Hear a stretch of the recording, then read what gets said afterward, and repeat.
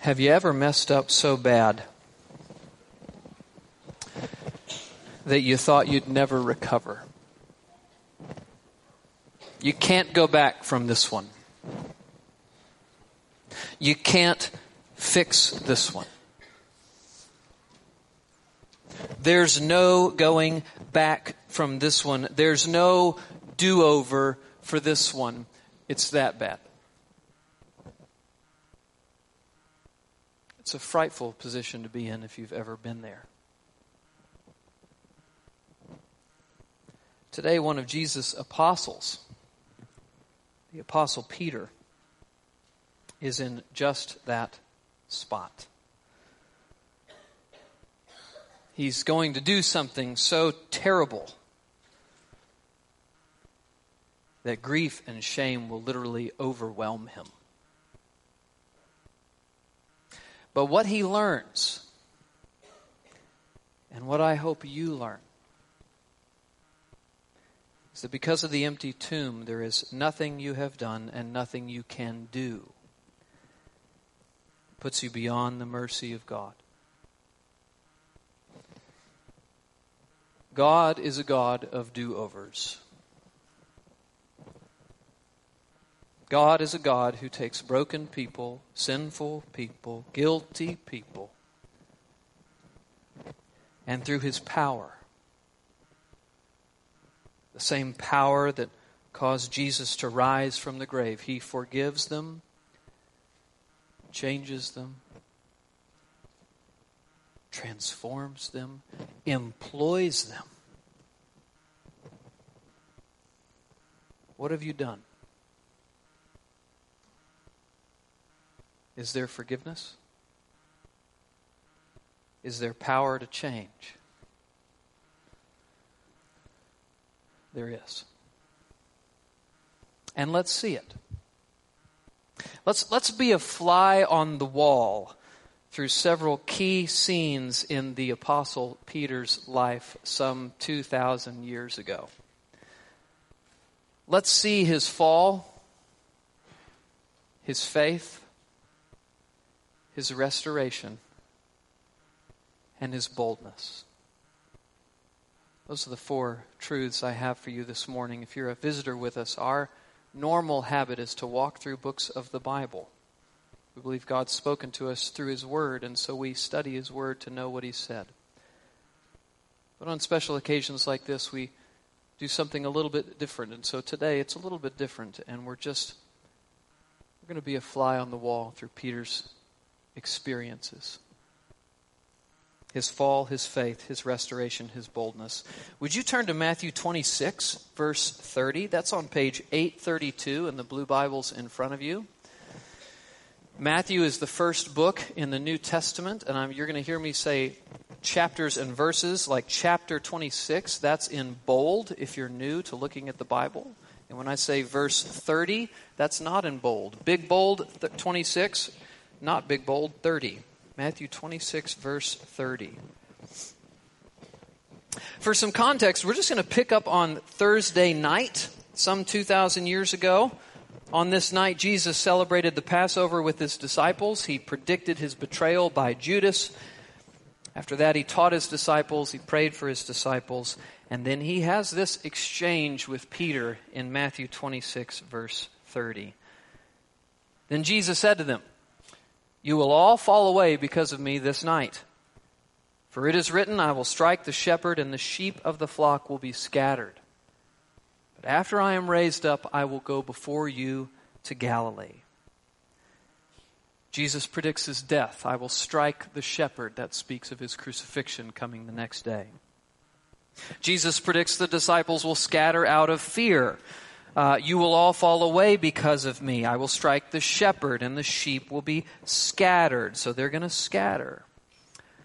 And then Jesus predicts His resurrection. But after I am raised up, I'll go before you into Galilee. And Peter hears these things. And what does Peter say in 33? Peter answered him, "Though they all fall away because of you, I will never fall away." Jesus said to him, "Truly, I tell you, this very night before the rooster crows, you will deny me 3 times. Peter said to him, "Even if I must die with you, I will not deny you." And all the disciples said the same. Peter says, "No way." Even if they all fall away, I won't fall away. I won't deny you. I don't know about these chumps. I wonder how it went for Peter later that night. Jesus disagrees. "Peter, before the rooster crows tonight, you'll deny me 3 times. Peter doubles down. "Even if I must die with you, I will not deny you." And then, of course, spurred on by his courage, the other disciples all seem to chime in. Yeah, me too. I'll do it. And, you know, we've seen this kind of response in Peter before. Do you remember what he said whenever Jesus told his disciples that he was going to go to Jerusalem and be crucified, suffer, die, and then rise again? Peter actually rebuked him and said, "May it never be." And of course the Lord Jesus had to rebuke Peter. But what is this exchange? What are we to make of this exchange between the Lord and Peter? What it is, friends, is simple, foolish overconfidence. I will never deny you, Lord. He thinks pretty highly of himself here. Of course, with the benefit of hindsight, we just shake our heads at how Peter thought about himself, don't we? But we've all thought about ourselves wrongly at some point. Christian, think back to when you didn't yet know Christ. Didn't you think of yourself as basically good? Didn't you think of yourself as one God would receive on account of your basic effort to live morally? Looking back now, you think about what you thought and you shake your head at such foolish thoughts, but yet you had those thoughts. And if you're here this morning and you're not a Christian, please hear me. You see yourself fundamentally inaccurately. The way you understand yourself is actually as inaccurate as Peter's. Actually, it's actually more inaccurate than Peter's, because Peter did know and believe in Jesus. You either think there is no God, or if there is a God, he's okay with you. You think there either is no afterlife, or surely if there is, you'll be in a relatively good place. You think that what is wrong with the world is those people, whoever those people are, and not you. This is all wrong thinking. And I hope you'll have an experience like Peter is about to, that will wake you up to your situation. Well, let's fast forward. The night goes on. Jesus is arrested sometime after midnight. And let's pick up the story in Luke 22, verse 54. Turn to Luke, Matthew, Mark, Luke 22, verse 54. Then they seized him and led him away, bringing him into the high priest's house, and Peter was following at a distance. And when they had kindled a fire in the middle of the courtyard and sat down together, Peter sat down among them. Now Peter appears to be making good on his promise not to forsake him. All of the others, turns out, had forsaken him, but he, along with one other apostle, the apostle John, we know that from another gospel, he and John had not forsaken him, and here they are, they're with Jesus in this moment. He's not left. So far, so good. But, verse 56, then a servant girl, seeing him as he sat in the light and looking closely at him, said, "This man also was with him." But he denied it, saying, "Woman, I do not know him." And a little later, someone else saw him and said, "You also are one of them." But Peter said, "Man, I am not." And after an interval of about an hour, still another insisted, saying, "Certainly this man also was with him, for he too is a Galilean." But Peter said, "Man, I do not know what you are talking about." And immediately, while he was still speaking, the rooster crowed. And the Lord turned and looked at Peter. And Peter remembered the saying of the Lord, how he had said to him, "Before the rooster crows today, you will deny me 3 times." And he went out and he wept bitterly. Peter's brought to an end of himself here. He was doing so good. You ever been there? Bravely coming with. Yet the moment he's questioned by someone so insignificant as a servant girl, he denies knowing Jesus. He denies knowing him once. He denies knowing him twice. He denies knowing him 3 times. And what happened to that third denial? Jesus looked through the window and he locked eyes with his servant. That moment, I think everything just came crashing down all at once in an overwhelming flood of grief. He heard the rooster crow, and he remembered the words of his master, "Before the rooster crows, you will deny me 3 times. And it's happened. Sure as God's word, it's true. It's happened. I wonder what other sayings of the Lord went through his mind at that moment. I wonder if this one went through his mind. Whoever denies me before men, him will I deny before my Father who is in heaven. I wonder if that was going through his head. My goodness, friends, this is heartbreaking. I hope you can feel it in the text. It ends on this sober and appropriate note that he went out and wept bitterly. Here's what one commentator says. Everything he thought he knew about himself, all his self-confidence and belief in his undying loyalty to his master had been shattered and lies in utter ruins. He sees himself as a failure, as a liar, as a traitor. Believer, have you gone through anything like this? The shame of committing some terrible sin? The guilt and remorse and pain of sinning against your Savior, the anger at your stupidity, the embarrassment of it, the consequences of it, the darkness of it, the shame of it. Oh, sin is a terrible thing. It's not the end, though. We'll come back to that. An unbeliever, please hear me. This experience of Peter is actually something that you yourself need to experience. The way that you think about yourself in relation to God needs to actually come unraveled. You need to come to an end of yourself. You need to come to see that your confidence in yourself is as foolish as Peter's. That your low estimation of God and His might and His wisdom and His power, and that your high estimation of yourself, that both of those things are pure folly. You need to see actually that you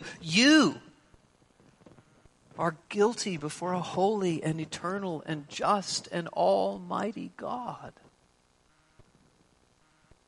That He owes you nothing. And would be just to leave you in your sin and the consequences of your sin, eternal condemnation.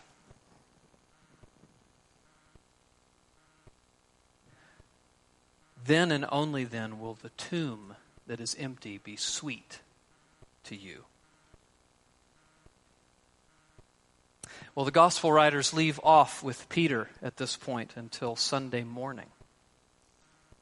What happens between then? Let me just give you the Cliff's Notes version. On Friday, Jesus is crucified. He dies. He is entombed, and guards are posted. Saturday, the tomb is guarded. Sunday morning, early, some ladies go to the tomb. What do they see? The stone has been rolled away. It's empty. An angel appears to them, speaks to them, says, Jesus has risen, just like he said he would. I want you to go and tell the disciples. So they rush off and they find Peter and John and they tell them and the other disciples, and Peter and John rush off to the tomb. I'm going to read for you in Luke 24:12. You don't have to turn there because then we're going to go to John. But Luke 24:12 says this. But Peter arose and ran to the tomb.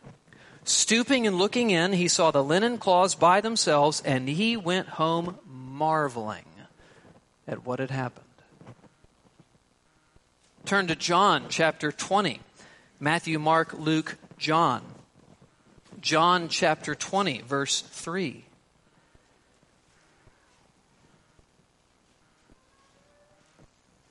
So Peter went out with the other disciple, and they were going towards the tomb.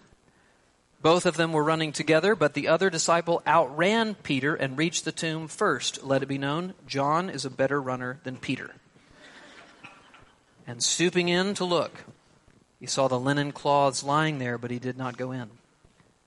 Then Simon Peter came, following him, and he went into the tomb, and he saw the linen cloths lying there, and the face cloth which had been on Jesus' head, not lying with the linen cloths, but folded up in a place by itself. All these details are significant. They let us know this wasn't simply a grave robber situation. They wouldn't have folded the clothes nicely, right? They just would have gotten out of dodge. These are significant details. Verse 8, then the other disciple who had reached the tomb first also went in, and he saw and believed. For as yet they did not understand the scripture that he must rise from the dead. Then the disciples went back to their homes. Now Peter and John, please hear me, Peter and John don't understand everything yet. And that's because the promised Holy Spirit had not yet come. That's coming soon. And so since the Spirit hadn't come, they don't understand everything. They don't understand how all of this fits with what's been promised in the Old Testament throughout all the ages, that Jesus, the Christ, would have to come and suffer and die and rise. So they don't see the full picture yet. But one thing they do see, there is no body in that tomb. He knows that Jesus has risen. He didn't know what to make of it all yet, but he knows that Jesus has risen. Now, I want you to turn to the Gospel of John, just the next page over about, and we're going to read in chapter 21. Now, as you turn there, you should know that Jesus actually revealed himself to the disciples, including Peter, several times after he rose. But now something particularly special is about to take place. John 21, verse 1. After this, Jesus revealed himself again to the disciples by the Sea of Tiberias, and he revealed himself in this way. Simon Peter, Thomas, called the twin, Nathanael of Cana of Galilee, the sons of Zebedee, and two others of his disciples were together. Simon Peter said to them, I am going fishing. They said to him, we will go with you. They went out and got into the boat, but that night they caught nothing. Just as the day was breaking, Jesus stood on the shore, yet the disciples did not know that it was Jesus. Jesus said to them, children, have you caught any fish? They answered him, no. He said to them, cast the net on the right side of the boat, and you will find some. So they cast it, and now they were not able to haul it in because of the quantity of fish. That disciple whom Jesus loved therefore said to Peter, it is the Lord. When Simon Peter heard that it was the Lord, he put on his outer garment, for he was stripped for work, and threw himself into the sea. The other disciple came in the boat, dragging the net full of fish, for they were not far from land, but about 100 yards off. When they got out on land, they saw a charcoal fire in place and fish laid out on it and bread. Jesus said to them, "Bring some of the fish that you have just caught." So Simon Peter went aboard and hauled the net ashore, full of large fish, 153 of them. And although there were so many, the net was not torn. Jesus said to them, "Come and have breakfast." Now none of the disciples dared ask him, "Who are you?" They knew it was the Lord. Jesus came and he took bread and he gave it to them, and so with the fish. This was now the third time that Jesus was revealed to the disciples after he was raised from the dead. When they had finished breakfast, Jesus said to Simon Peter, "Simon, son of John, do you love me more than these?" He said to him, "Yes, Lord, you know that I love you." He said, "Feed my lambs." He said to him a second time, "Simon, son of John, do you love me?" He said to him, "Yes, Lord, you know that I love you." He said to him, "Tend my sheep." He said to him a third time, "Simon, son of John, do you love me?" Peter was grieved because he had said to him the third time, "Do you love me?" And he said to him, "Lord, you know everything. You know that I love you." Jesus said to him, "Feed my sheep." So many lovely things about this text. Let me just bring out a couple. Isn't it interesting how Peter responds when John says, "It's the Lord"? How does he respond? He doesn't hide out of shame. He doesn't lower himself down such that he can't be seen. He doesn't even remain in the boat to wait as it's brought to shore via natural means. He jumps into the water. He goes to Jesus. He wants to be with Jesus. And we learn a lesson about repentance here. Repentant sinners don't hide from the Lord. Repentant sinners go to the Lord. Repentant sinners don't isolate themselves from God or stop going to church or stop letting God's people have access into their lives. Repentant sinners go toward Jesus and his church, not away. That's right, Reuben. Appreciate your encouragement, buddy. Once on shore, this event is all about the restoration of Peter. All of the little details correspond to his failure so beautifully. He denied the Lord by a fire. The Lord restores him by a fire. He denied the Lord 3 times. The Lord restores him with 3 questions. He denied the Lord publicly. The Lord restores him publicly. Let's look at this. The Lord asks and says, "Simon, son of John, do you love me more than these?" It doesn't seem best to take this as the Lord asking him, "Do you love me more than your fishing gear or your profession?" It also doesn't seem best to take this as the Lord asking, "Do you love me more than you love these other disciples?" It seems best to take this as, "Do you love me more than these other disciples love me?" Why would he ask Peter that? Oh, I don't know. Maybe it's because Peter had boasted about his superior allegiance to Jesus just a little bit ago. Though they all fall away, I will never fall away. Peter, you still got that same foolish overconfidence? Peter, you still think much of yourself? Peter's answer reveals not a hint of arrogance or pride. He simply affirms his love for him. "Yes, Lord, you know that I love you. The Lord asks him twice more, Simon, son of John, do you love me more than these? Now, much has been made of the different Greek words for love between the first two and the last question. I agree with Don Carson that the difference in the Greek words is not consequential here. The point is he asks him a variation of the same question 3 different times. Why 3 times? Because he denied him 3 times. And so 3 times he's asked, and 3 times he affirms, yes, Lord, you know that I love you. And on the 3rd time he's grieved. He says, Lord, you know everything. And you know that I love you. He just bows himself to Jesus' omniscience here. He says, you know everything. And let's get specific to Peter. You know, Lord, that despite my heinous and bitter and horrific failure, you know, Lord, that I love you.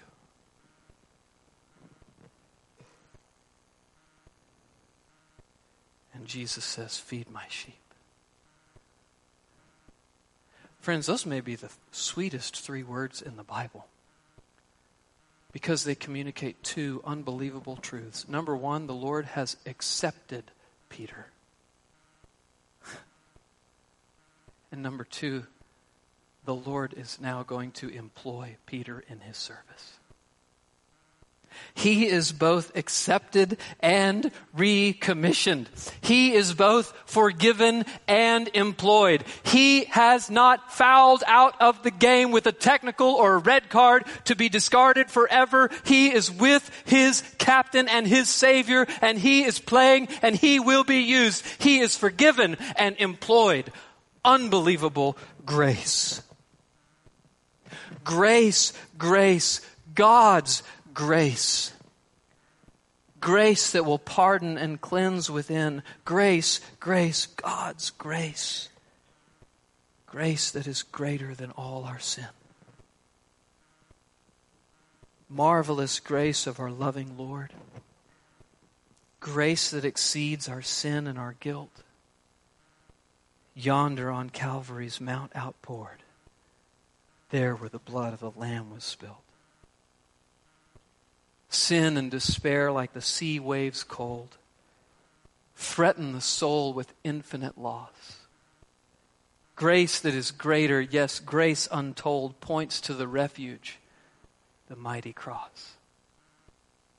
Dark is the stain that we cannot hide. What can avail to wash it away? Look, there is flowing a crimson tide. Wider than snow you may be today. Marvelous, infinite, matchless grace. Freely bestowed on all who believe. You that are longing to see his face. Will you this moment his grace receive? This is grace. He denied his master. Not once. Not twice. 3 times. And the Lord Jesus has forgiven, accepted, restored, and employed him. That is marvelous grace. And it's not just forgiving grace. It's transforming grace. Let's take just a moment to look at Peter after the empty tomb and this restoration. I'll just highlight a couple of things for you, and I'll have you turn to Acts here in a moment. In Acts chapter 2, this promised Holy Spirit comes. Peter rises up in holy boldness. He preaches. 3,000 are converted. I would say it would be a good day. Acts 3, a miracle is performed. At his hand, a lame beggar is healed. The crowd gathers, including Jewish authorities. He preaches. Listen in as I read Acts 3:12 and following. You can turn there if you like. Acts 3:12 through following. You don't have to. Matthew, Mark, Luke, John, Acts. Acts 3, verse 12. And when Peter saw it, he addressed the people. In other words, when he saw a crowd gathering after this man was healed. Here comes a crowd. Men of Israel, why do you wonder at this? Or why do you stare at us as though by our own power or piety we have made him walk? The God of Abraham, the God of Isaac, and the God of Jacob, the God of our fathers, glorified his servant Jesus, whom you delivered over and denied in the presence of Pilate when he had decided to release him. But you denied the holy and righteous one and asked for a murderer to be granted to you.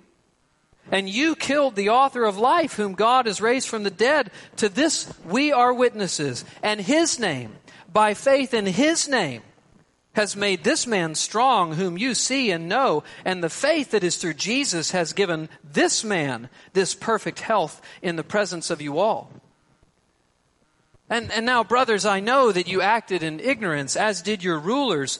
But what God foretold by the mouth of all the prophets, that his Christ should suffer, he thus fulfilled.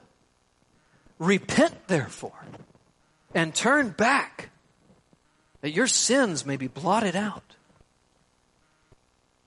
Well, I'd say he didn't pull any punches in that little sermon. What do you think?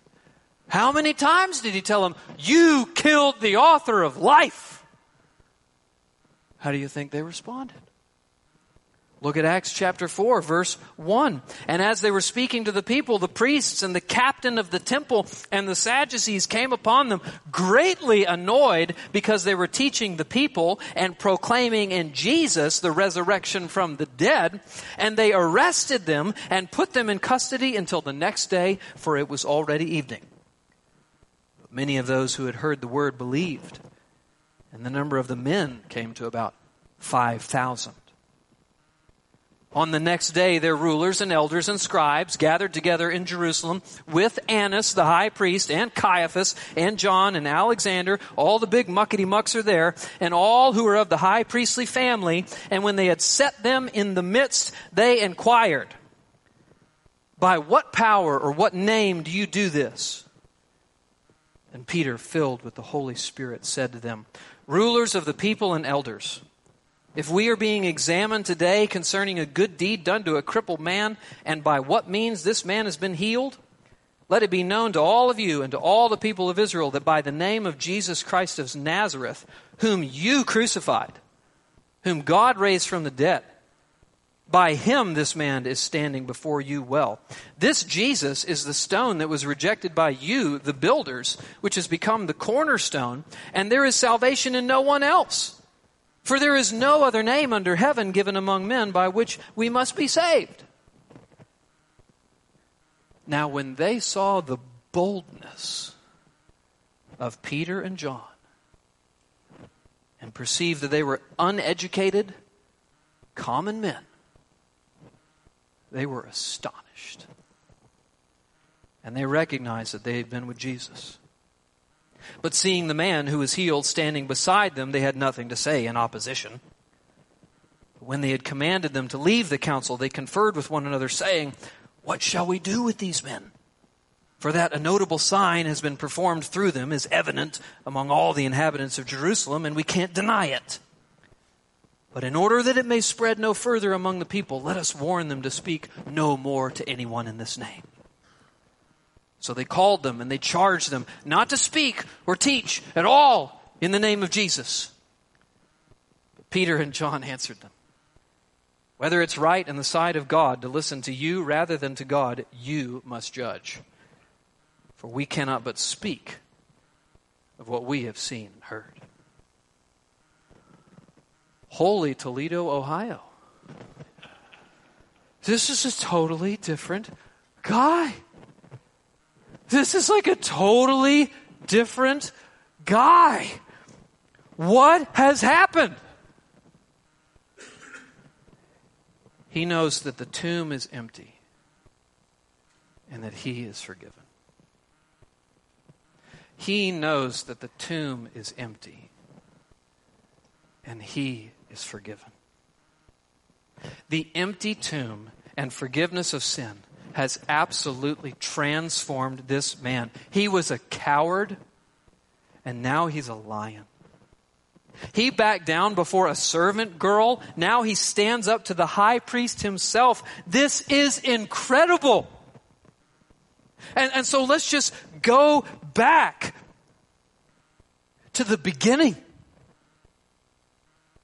Is there something you have done that you think there's no recovery from? You're wrong. You're just flat wrong. There is forgiveness for every sin through the gospel of Jesus Christ. Jesus lived the life you should have lived, died the death you deserve to die, and rose again. And his promise is that for all who repent and trust in him, they are forgiven. And not only forgiven, but they are changed. They are transformed. The gospel does not just set you on your feet. It empowers you to live a pleasing life to the Lord Jesus Christ. The gospel doesn't just free you from the condemnation of your sin. The gospel frees you from the power of your sin. It no longer dominates and rules your life. Example A, Peter. And he's just example A. Because that's what the gospel does to everyone who trusts in him. And so, non-Christian, what should you do? You should repent and believe. You should place your trust in Jesus Christ for the forgiveness of sins and the hope of eternal life. Do you think you've gone too far? If he's willing to forgive Peter, don't you think he's willing to forgive you? If he's willing to forgive the repentant thief, don't you think he's willing to forgive you? If he's willing to forgive the Apostle Paul, who was persecuting and dragging off Christians to their death, don't you think he's willing to forgive you?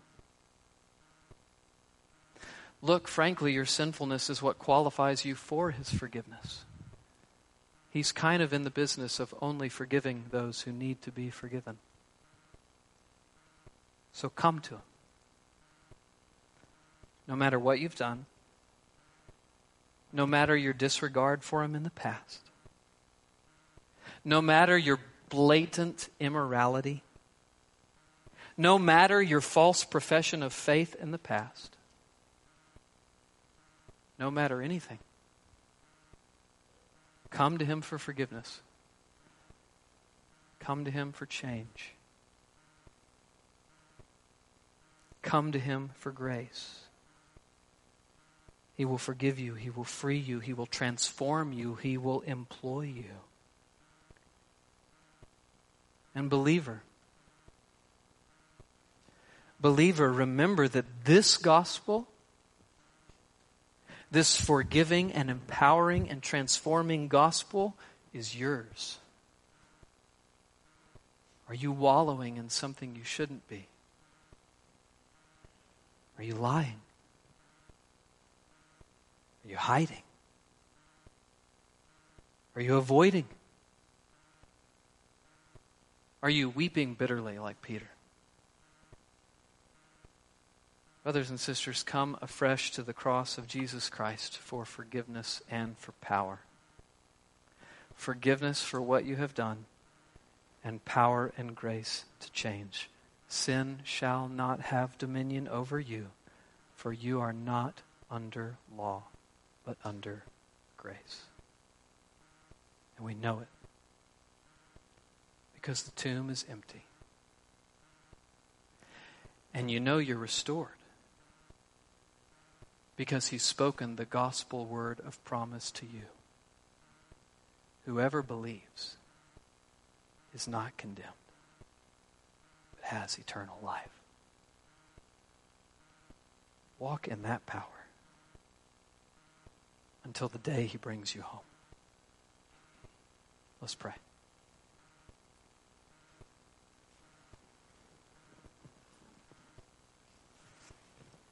Father, we agree with the confession of sin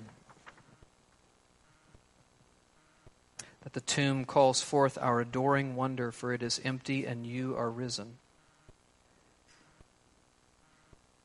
We thank you, Father, that we have died with you and that we have risen with you and that your power is alive within us by the power of the Spirit, transforming, emboldening, sanctifying us into the image of your Son. Father, we simply thank you today for the empty tomb and for restoration through Jesus' person and work and by our union with him by faith. In his name we pray. Amen.